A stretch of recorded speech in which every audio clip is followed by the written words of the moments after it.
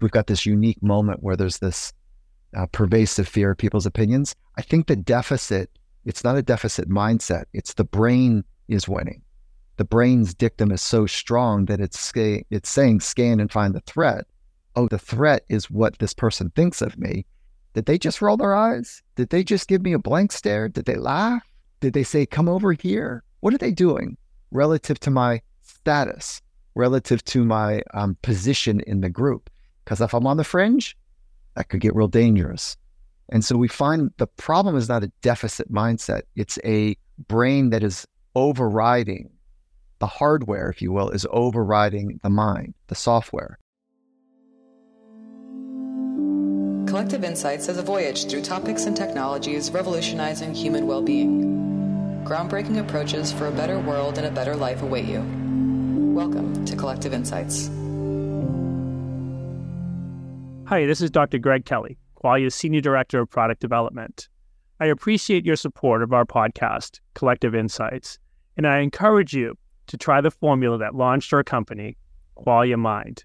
Qualia Mind blends 27 research-backed ingredients for life-changing support to your focus, mental energy, and even long-term brain health. Our podcast is a great resource for many topics related to mental wellness, and supporting brain health through your diet is a great place to start.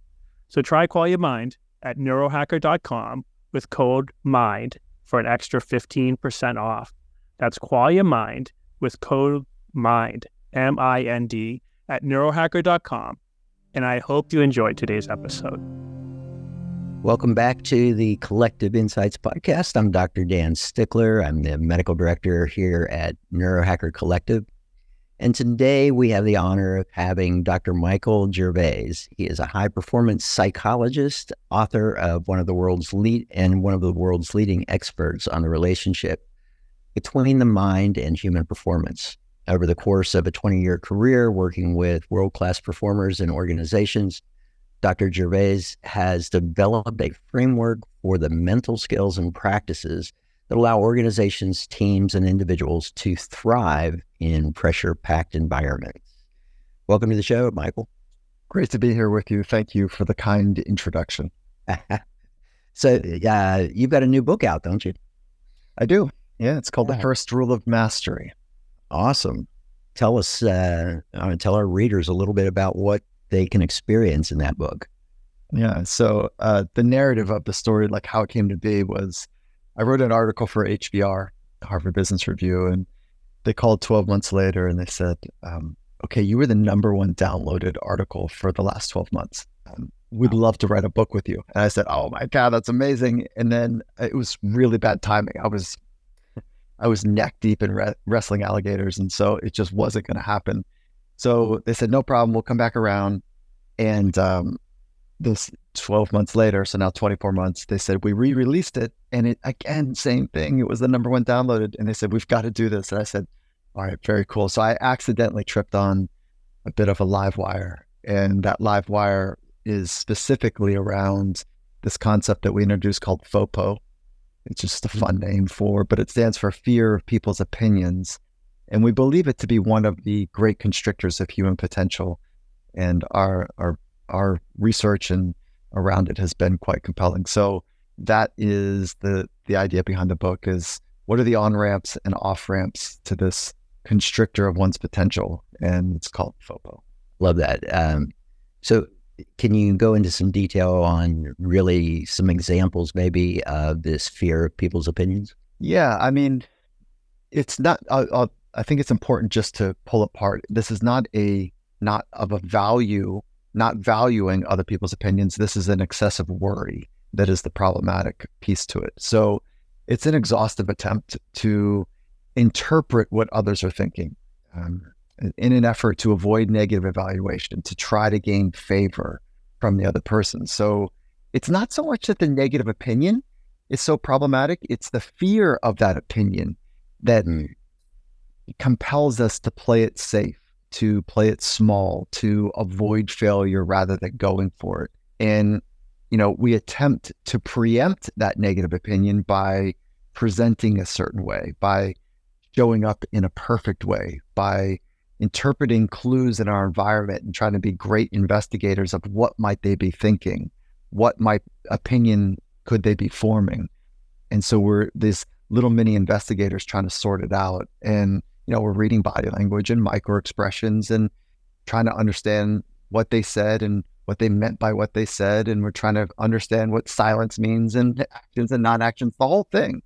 And if it's run through this filter that I'm not sure I'm good enough and I'm not sure if I matter enough, and so I need to outsource that knowing to you, that what ends up taking place is that we begin to fear other people's opinions.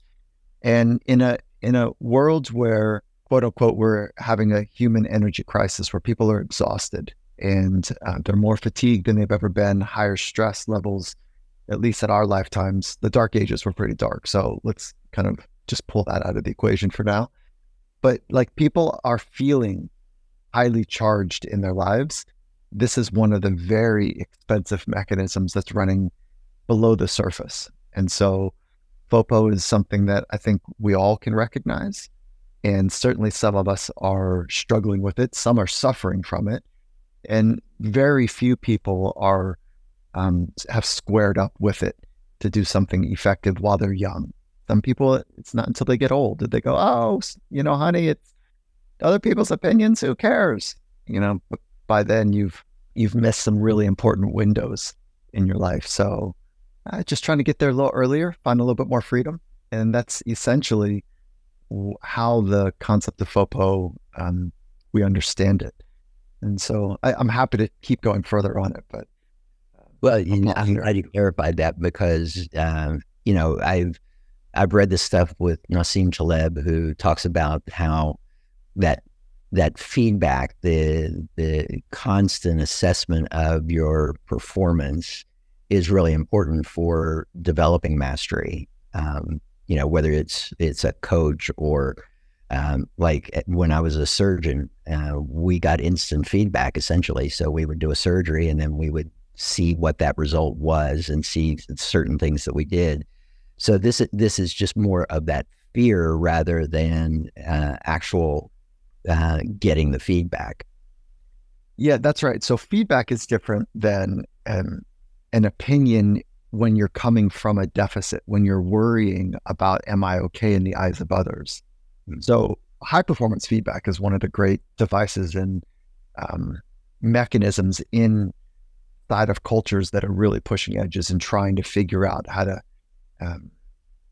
unlock the potential that lives dormant in so many of us. So high performance feedback is both a skill and an art.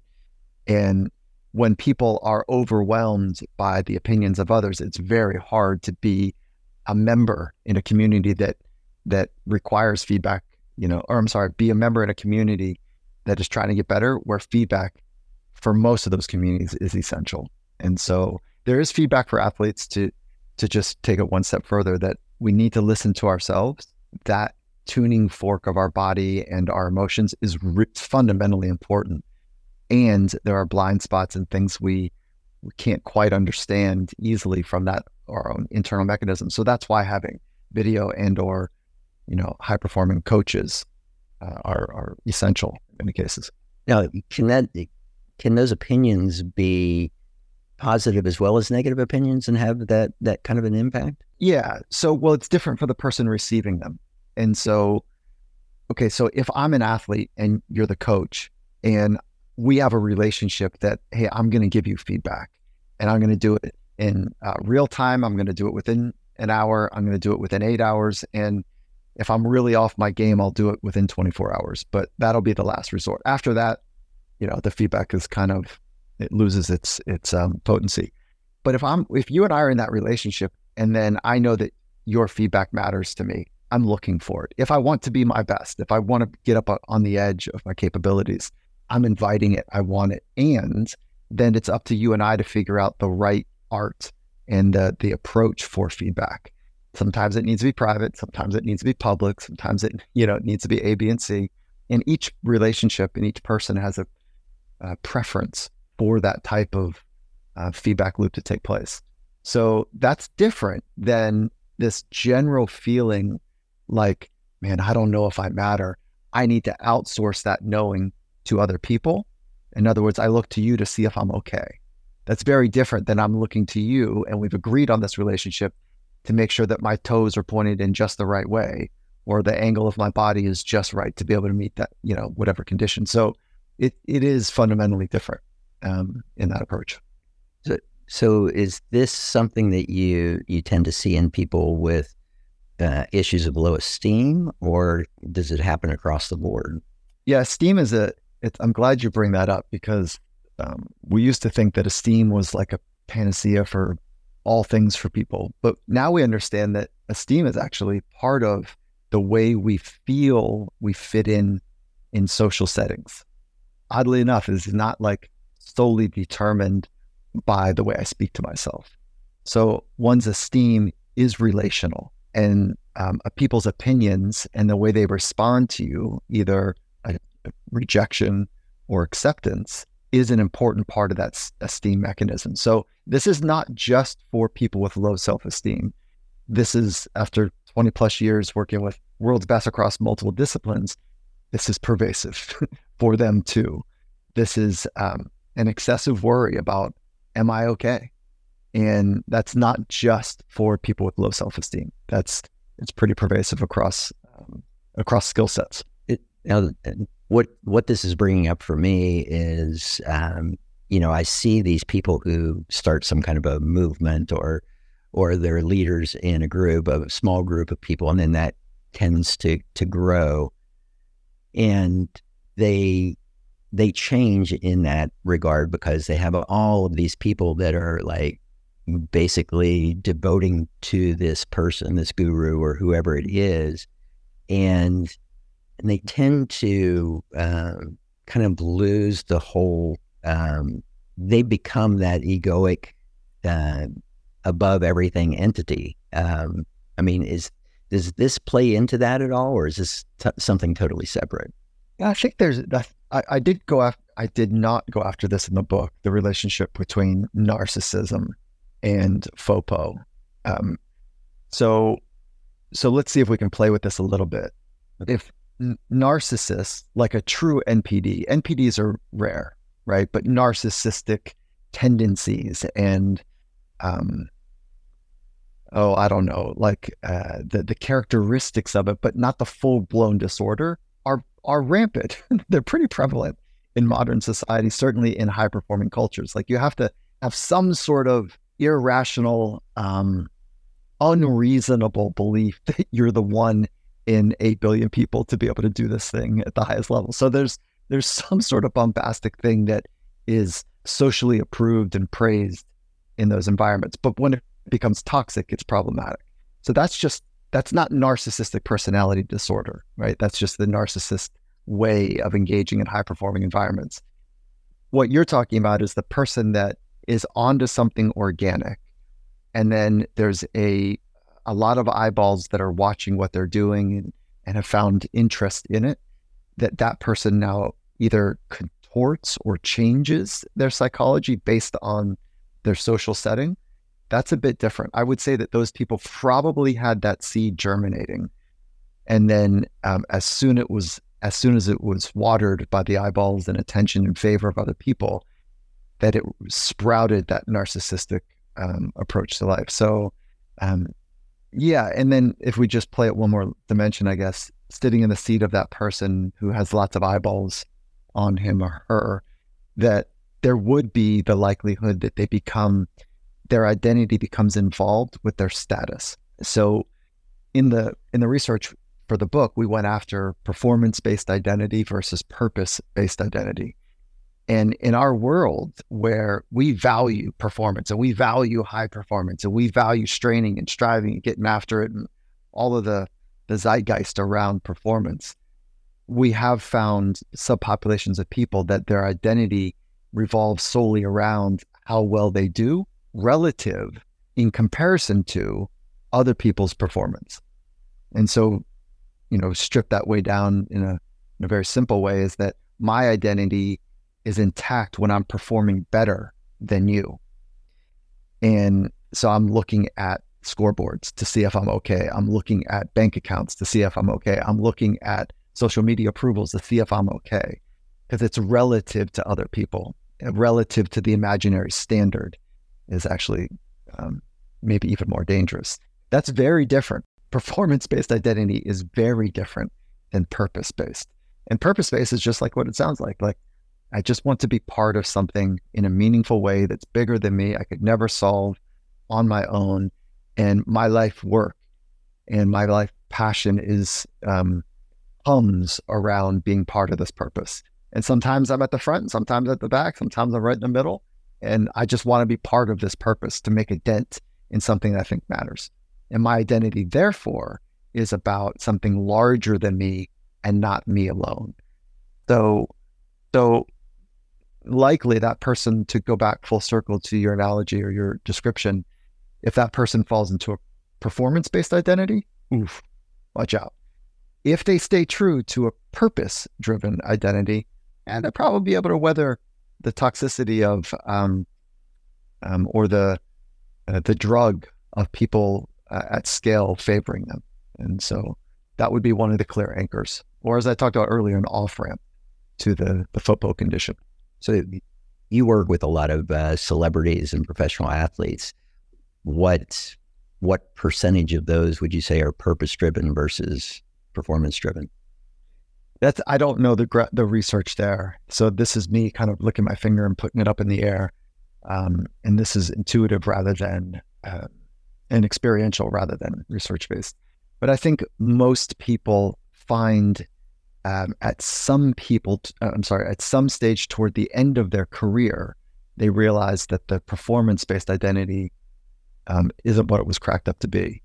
And if they can start at that point before they retire, they've got a chance in retirement. And so, unfortunately, as I say that, we know from some NFL studies and NBA studies that somewhere between 87% and 90+% of professionals in those two leagues that retire are broke, divorced, a bit of a disaster on the other side of their professional career. And that's likely because their identity was so wrapped up in their performance that when you pull that performance, the rug from underneath of them, they're in free fall and they don't really know who they are because they've been practicing knowing who they are based on their performance. So most people start to get a hint of it towards the end of their career. But unfortunately, if the number is in the 90% of folks that retire are a bit of a mess post, then that does not point well to the balance between performance and purpose-based identity in professional ranks. Do you have a good example of a professional athlete that you would say kind of epitomizes the purpose-based? Yeah, absolutely. One of them that just comes to mind, I haven't been asked that question, so it's fun. Thank you, is Carrie Walsh Jennings. She was one of the best in the world in volleyball to ever play the game, the most winningest female athlete in volleyball ever. And the first 3 games that she went to, she quote unquote sacrificed it all. She's given me permission to talk about this part of her journey. And she was the best. It was great. It was, the gap between her and the next level was noted, like there's a gap there. And she had a phenomenal partner, Misty May, which the two of them together were like dynamos. And then she realized that the relationships that she had with her loved ones and her family were being compromised. So she went at the next Olympic Games on a parallel path. So it was two goals: be her very best with her partner and to be deeply connected with her loved ones. That was not done up until that point. And she did it. So like it is full on a success story. And that is more of a purpose-based than performance in that respect. And so, and we could expound on a couple others if you give me a little bit of time, but that was one that sticks out for me. That's great. Is this like what you would consider a deficiency mindset that people have when they're in this FOPO? FOPO, yeah. No, I don't think it's a deficiency mindset. I think that it is our brain, millions of years old, was designed for survival. And part of that mechanism is to scan the world and find danger And it's certainly, as evolutionary psychology goes, which is hard to find grounded proof for what I'm about to say, but it holds up in many of our circles, is that if we were rejected by our tribe, survival was a question mark. It's really difficult to hunt, gather, forage, build safety. Like, it's just a bit too much to do on your own, or if you got kicked out with your spouse and your cousin, like, it's still too much. So making sure that you're part of the pack, making sure that you're being accepted, and when you do risk rejection, it's for a good reason. So it's thoughtful, not sloppy. And so that mechanism is in our brain still today, but we don't have that same need for being part of the pack for survival in modern times. So we've got an ancient brain trying to solve a modern dilemma. And then we've flamed social media and performance-based identities. And I think we've got this unique moment where there's this pervasive fear of people's opinions. I think the deficit, it's not a deficit mindset. It's the brain is winning. The brain's dictum is so strong that it's saying scan and find the threat. Oh shit, the threat is what this person thinks of me. Did they just roll their eyes? Did they just give me a blank stare? Did they laugh? Did they say, come over here? What are they doing relative to my status, relative to my position in the group? Because if I'm on the fringe, that could get real dangerous. And so we find the problem is not a deficit mindset. It's a brain that is overriding the hardware, if you will, is overriding the mind, the software. So that's where psychological skills training pays dividends, is to invest in one's software, which is like, the software is obviously what runs the hardware. And so that's where the intersection for biology and neuroscience and psychology interface with me, is that there's a real opportunity to increase awareness, upgrade that program, down regulate a bit of the brain's primal dictum to figure out if I need to fit in or not. That brings up something for me of people with this FOPO. Does it matter if it's from within group versus from outside groups to them? That's a really good question. People with FOPO are generally outsourcing their sense of being okay to other people. So it shows up in both, but the in-group, out-group, if the out-group is othered and it's the other team and it's like, F them, who cares, forget about them, I'm better anyways, we're better than you, then their opinion becomes marginalized. And what they have to say becomes contentious, as opposed to a source of like, am I okay in your eyes? So it's more in-group when it comes from that tone.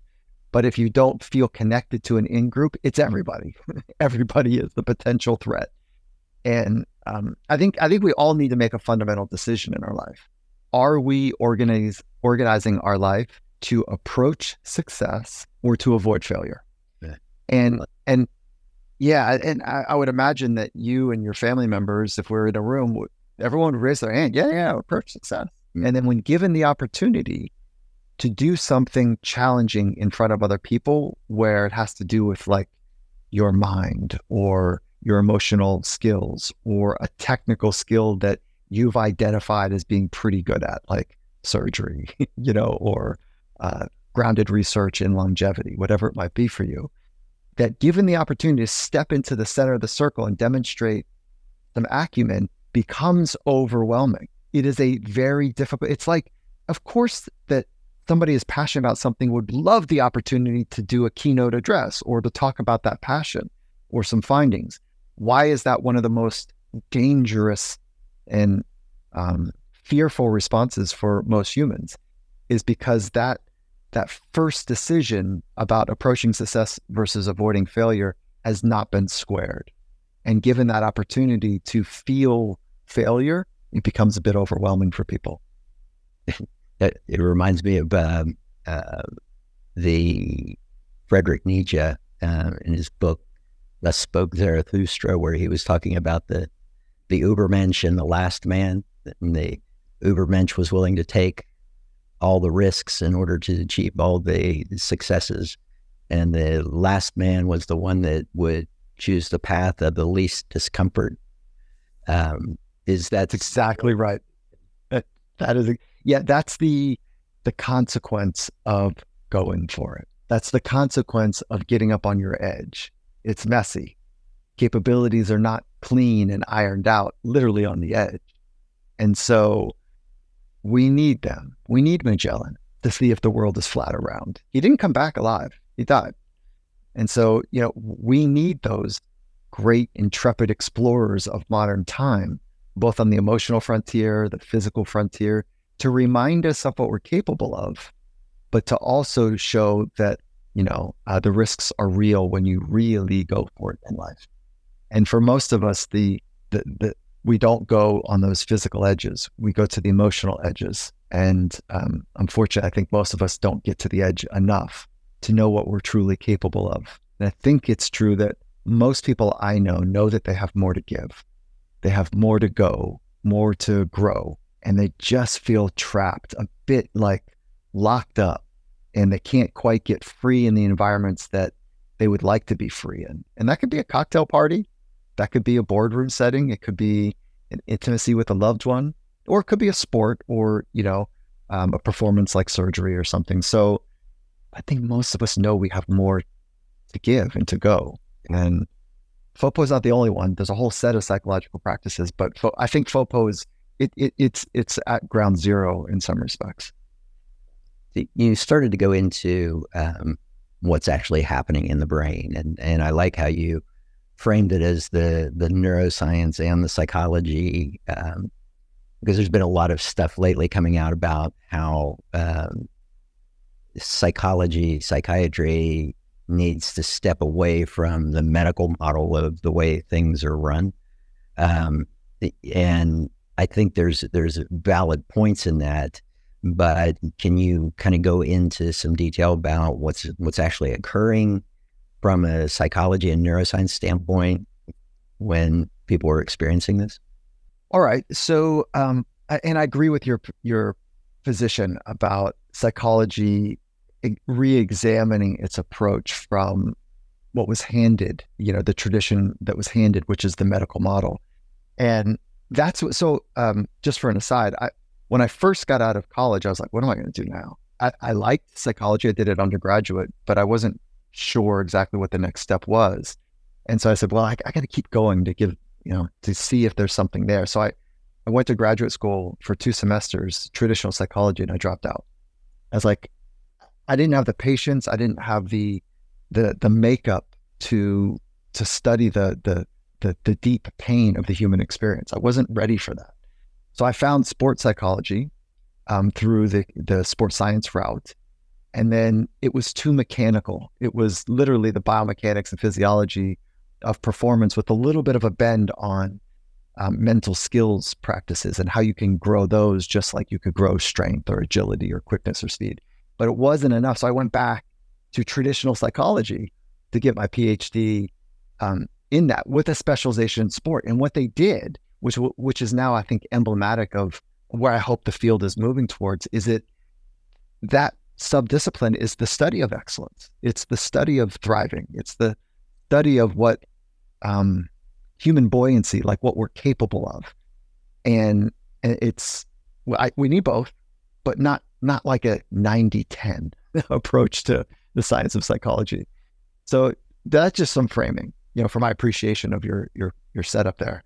But if we drop down into what's actually happening, is that there's if we are in a human energy crisis, one of the reasons we're in that global crisis is because we haven't done a terrible job of teaching psychological skills to people.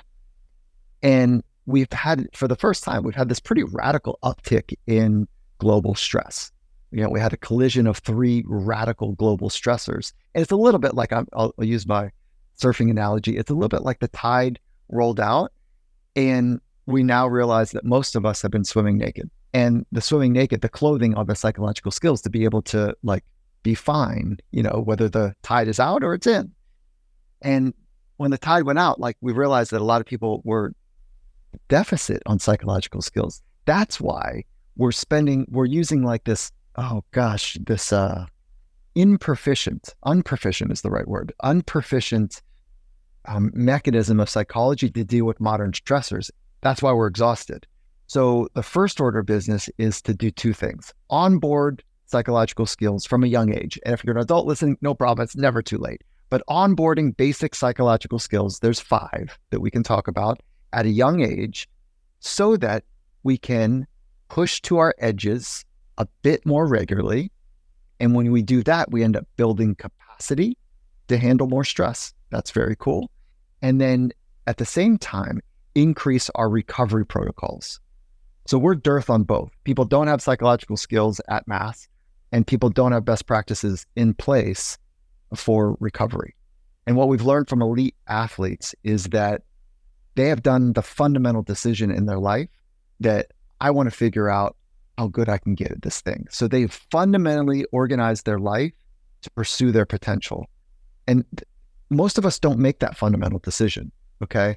So what they do every day is in front of their peers, in front of coaches, in front of the world, in front of the person who's paying their check, the owner of the team or the head coach, is that they are getting to the messy edge where it is not clean. It doesn't look good. And you can't fake that. You have to just be in that mess and be vulnerable to be coached, to risk the not knowing, the feeling of not knowing how this is going to go, and go for it anyway. And they are leading probably 10 to 15 years ahead of the rest of the world in this one dimension, which is because of that mix and their fundamental commitment to get to the stress's edge every day. They're like, I must have psychological skills in place. So they've been pulling for a long time best practices for mindset and psychology. The rest of the world is now like, whoa, I got all this stress. Athletes have been designing their life for stress in practice every day.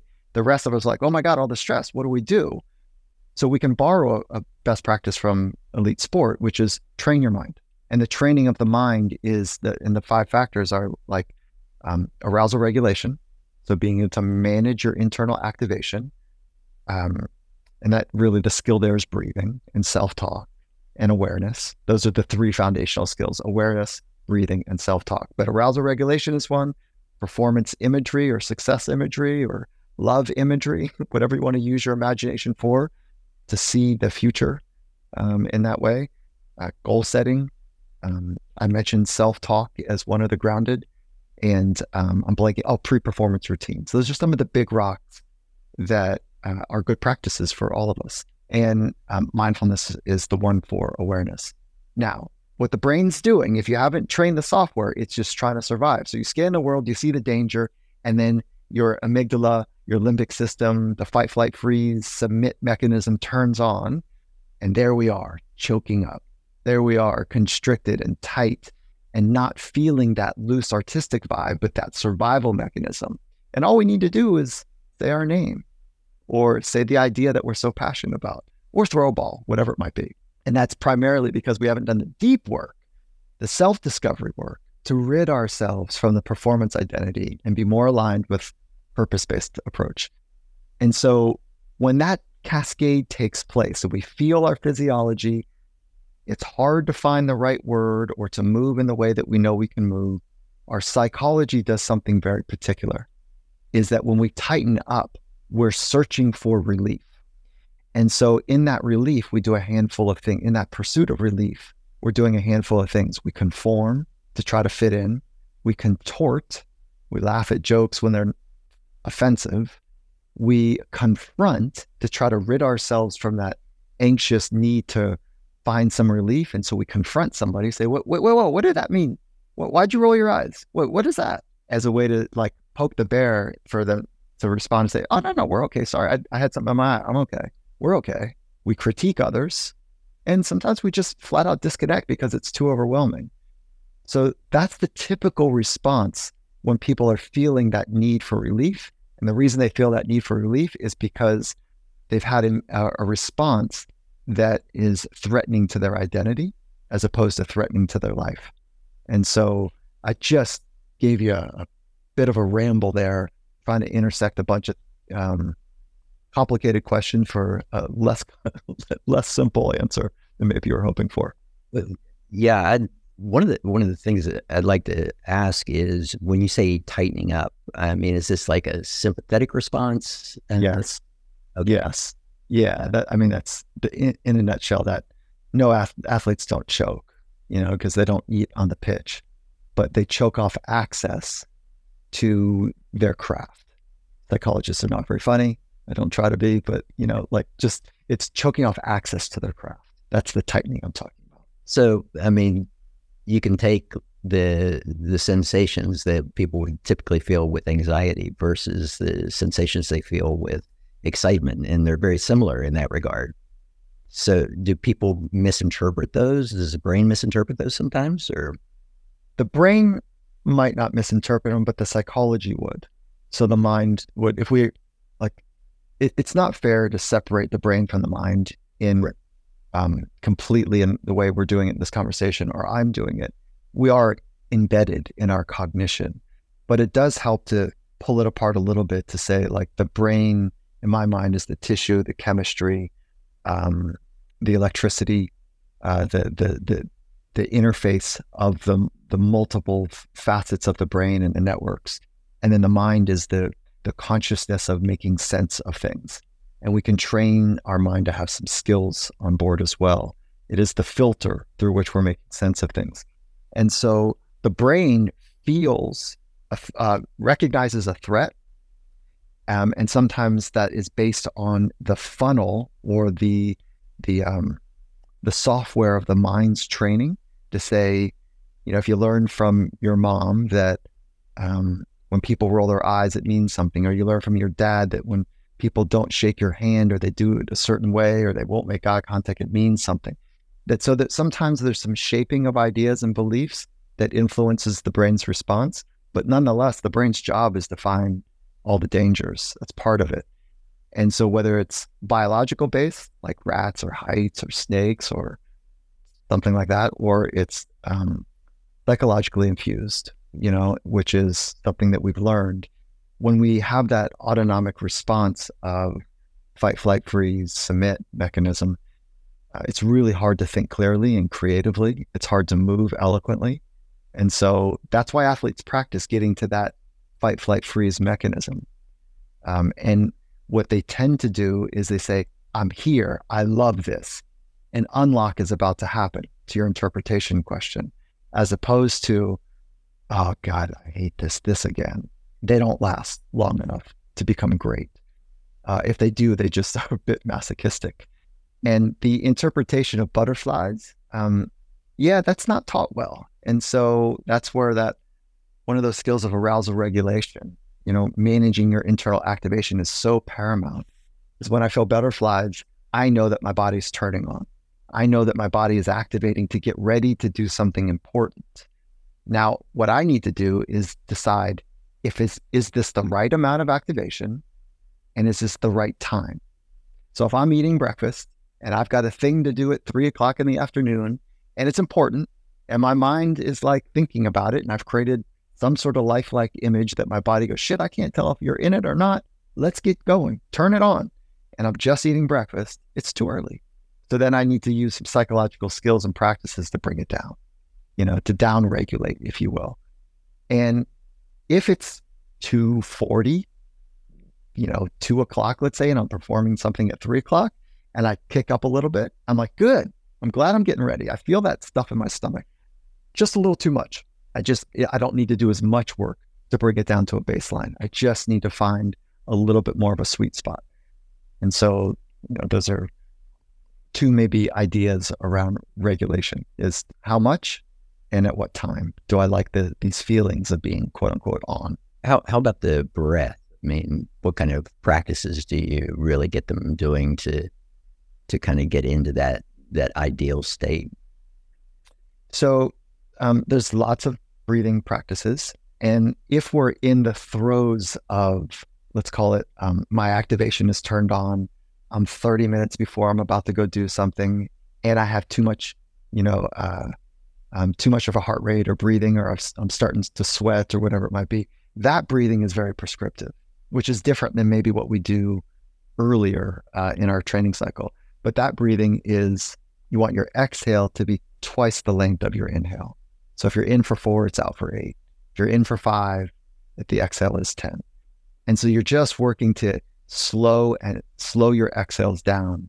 And the reason we think that that's so important is that when we ran from the saber-toothed tiger, when we were free and safe, what did we do? We had this long exhale. And so our brain has paired the luxury of a long exhale with safety. And some of the research that I saw, and I don't know if this is maybe a decade ago, so I don't know if it's changed. I know there's a lot of research right now, but I haven't seen this one change, is somewhere around 10 to 12 breaths with a long external cadence is when we begin to trigger the parasympathetic nervous system, which is that rest and digest system. So somewhere in that neighborhood, I experientially feel that I can start to feel a little bit more calm after 10 to 12 long exhales. It's interesting. We do a lot of breath science with our clients, and we measure all of those parameters during stressful events. We'll look at their skin conductance, skin temperature, respirations in the chest and belly, muscle tension, and expired CO2. And interestingly, the expired CO2 has been a huge piece for people, because they'll be hypocapnic, meaning they're blowing off too much CO2, and it causes a vasoconstriction of the blood flow to the brain, and it further exacerbates. So they're constantly on this verge of anxiety, and then one little stressor and it pushes them right over into an anxiety attack or something. Do you have any comments on the CO2 regulation or any of the other kind of physiological parameters we're looking at? Yeah, awesome that you're doing such a deep analysis while under stress. And one of the breathing protocols that I've found to be important for this exchange of gas is, and I learned this from Brian McKenzie. And so it was, so it's not box breathing, but it is, if it's a 6-second inhale, it's a 6-second hold and a 12-second exhale and a 6-second hold. So in for 6 or 7 or 8, whatever. So if it's an 8-second inhale, it'd be a 16-second exhale. So 8, 8, 16, 8, let's say. And when I do that work, and when athletes that I spend time with do that work, we become more proficient. We become better at that exchange of dioxide and oxygen. So I wonder if that shows up for you and your community, if you think about that as a training protocol. And one more piece to maybe play with is nose breathing versus mouth breathing. There's something to be said about holding it together as long as you can in training using nasal breathing. And again, I learned that from Brian McKenzie and his grounded work there. So, and sounds like you've spent a lot of time here. I'm wondering if those square with your findings. Yeah, I mean, we'll take them through different practices of breathing. A lot of the times we'll see that they're using too much of the chest for the breath and not much of the diaphragm. But what's nice about it is it gives instant feedback and of what's changing, but then they can feel the change in their physiology when they start to drop into a normal apnea. Yeah, almost instantly. Like you're like, oh, that's different. Oh, that's different. Yeah. And then there's something about periphery vasoconstriction that's different between anxiety or high stress and joy, happiness, love. And so you still get that heart pound, but there's a vasoconstriction that's different, I think, on the periphery. And I don't know how to teach or train that. I don't know how to manipulate conditions internally or externally to find favor in that. Have you found any success? Well, manipulate? Yeah, what we'll do is if they're vasoconstricting during a stressor, we'll see the skin conductance go down, the skin temperature will go down.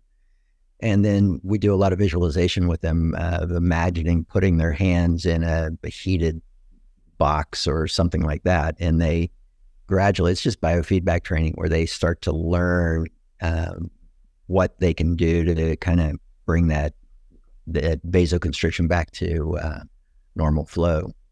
Okay. And are you finding that is impacting performance or the perception of the experience? It's the perception of the experience primarily. Yeah. Yeah. Because I recognize for me personally, again, an N of one, is that two things. I grew up surfing relatively cold water in Southern California. It's not terribly cold, but relatively cold. And unfortunately, when we were in high school, it was like a badge of honor if you couldn't start your car with your keys because you couldn't hold, you're so cold, your periphery and your hand was so contorted that you couldn't start your car. And so I've fried. We all have that group of friends. Like we've all fried our periphery, fingertips and toes, and skiing is brutal as an older person now.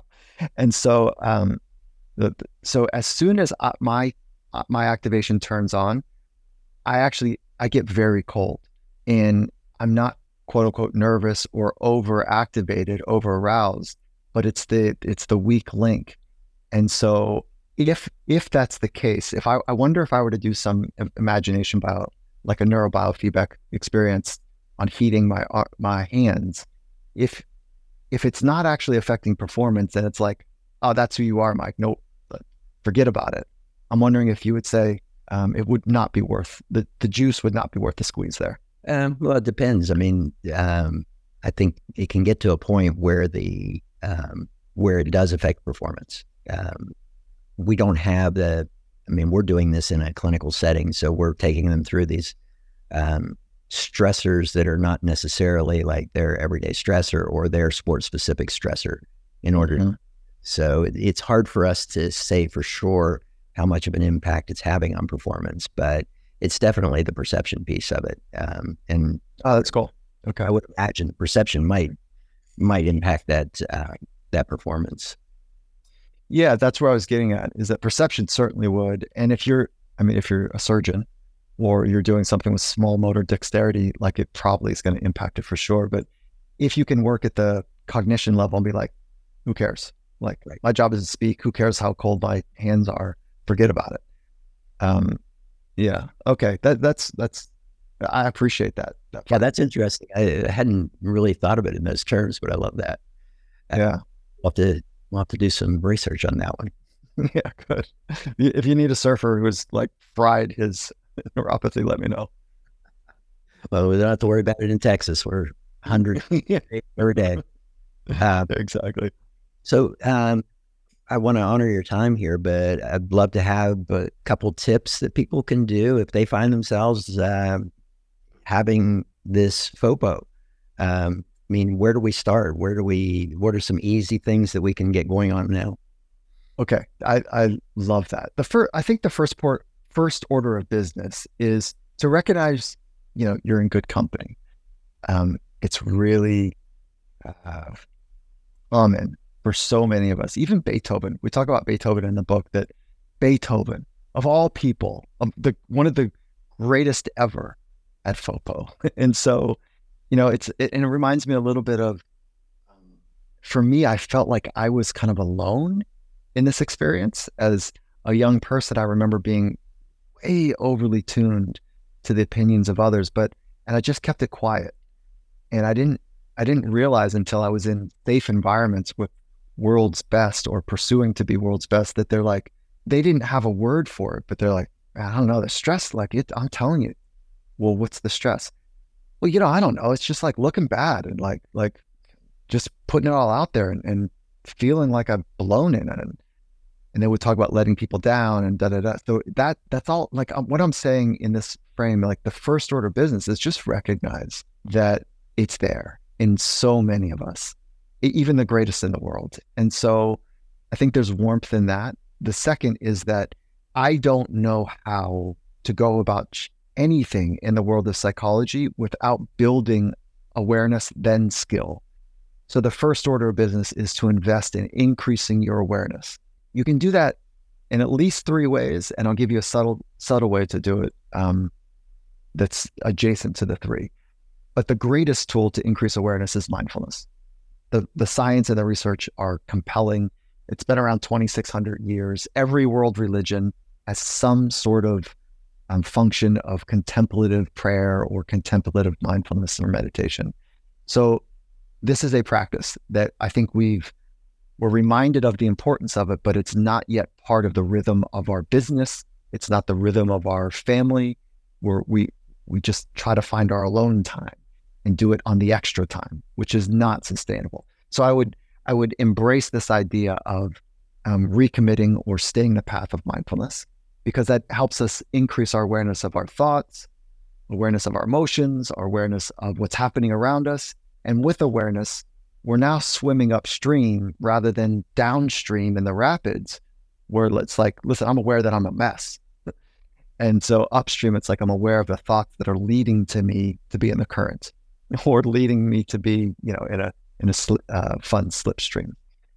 So I think that part of a practice is really important. And I would go after identity, and I would take some time to see if you could illuminate. I'm not suggesting downregulate your performance-based identity, because it got you somewhere. I don't think it's the path to get you where you want to go, but it's gotten you here. I'm not saying let go of that vine yet. I'm saying be very clear about the vine that is compelling and strong and big, which is your purpose. And the practice of that, this can feel overwhelming. Like, well, I know, geez, Mike, I don't know my purpose in life. It's, where do I start? Okay, you can start in a thin sliced way. You can think about your purpose today. You could think about purpose based on your role. Like, what is my purpose today is a good question to sort out in the morning. What is my purpose for this week? That's a good question to sort out on Monday or Sunday, whenever you start your days, your weeks. Then you could think about it in role, which is like, what is my purpose as a dad, as a mom, as a entrepreneur, as a partner? Like, what is my purpose there? So that's there's something there to it. And then as you're practicing purpose, you might level up to like, what is my life purpose? And you might want to start there. Like, what is my life purpose? Purpose has 3 components. It has to be bigger than you. That's a nice thing when you're talking about FOPO, is now you're part of something bigger, and it's not all eyes on you. You're a small contributor to this interconnected world that we're living in. So it's bigger than you. It has to matter to you. Nobody can give you purpose. You've got to decide, is this meaningful to me? And there's a future orientation, meaning life purpose can't be solved today. Like it's going to take time. And it's something that it maybe even extends past your physical death. Like, what is the purpose that you want to be part of? So I would go after mindfulness. I would go after purpose-based identity. And the last thing that I would do is, when you catch yourself tight, when you catch yourself in that anxious state, celebrate that you're aware of it. And then just take a nice couple breaths, okay? And then see if you can be a researcher. Like, wait a minute, what led me here? What were the thoughts that led me to this shitty feeling? Or what led me to this feeling I have right now? And see if you can be a bit of an investigator during those high heat moments. I would start with those 3.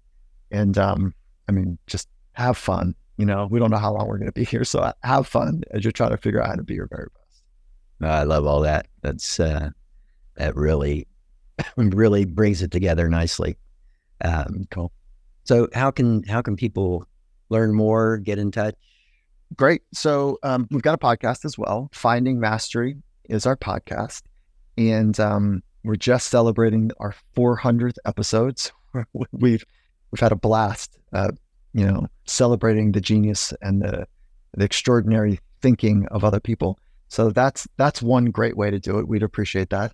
And then for the book, FOPO can be bought anywhere on books, Amazon, Barnes & Noble, local bookstores. And then you can also go to our website, and our website has a bunch of really interesting, we think, packages if you're listening to this in advance. And that website is findingmastery.com/book. Well, again, first rule of mastery, Michael Gervais, thank you for being here, and hopefully we'll get you back sometime soon. Really appreciated the space and the questions. Thank you so much.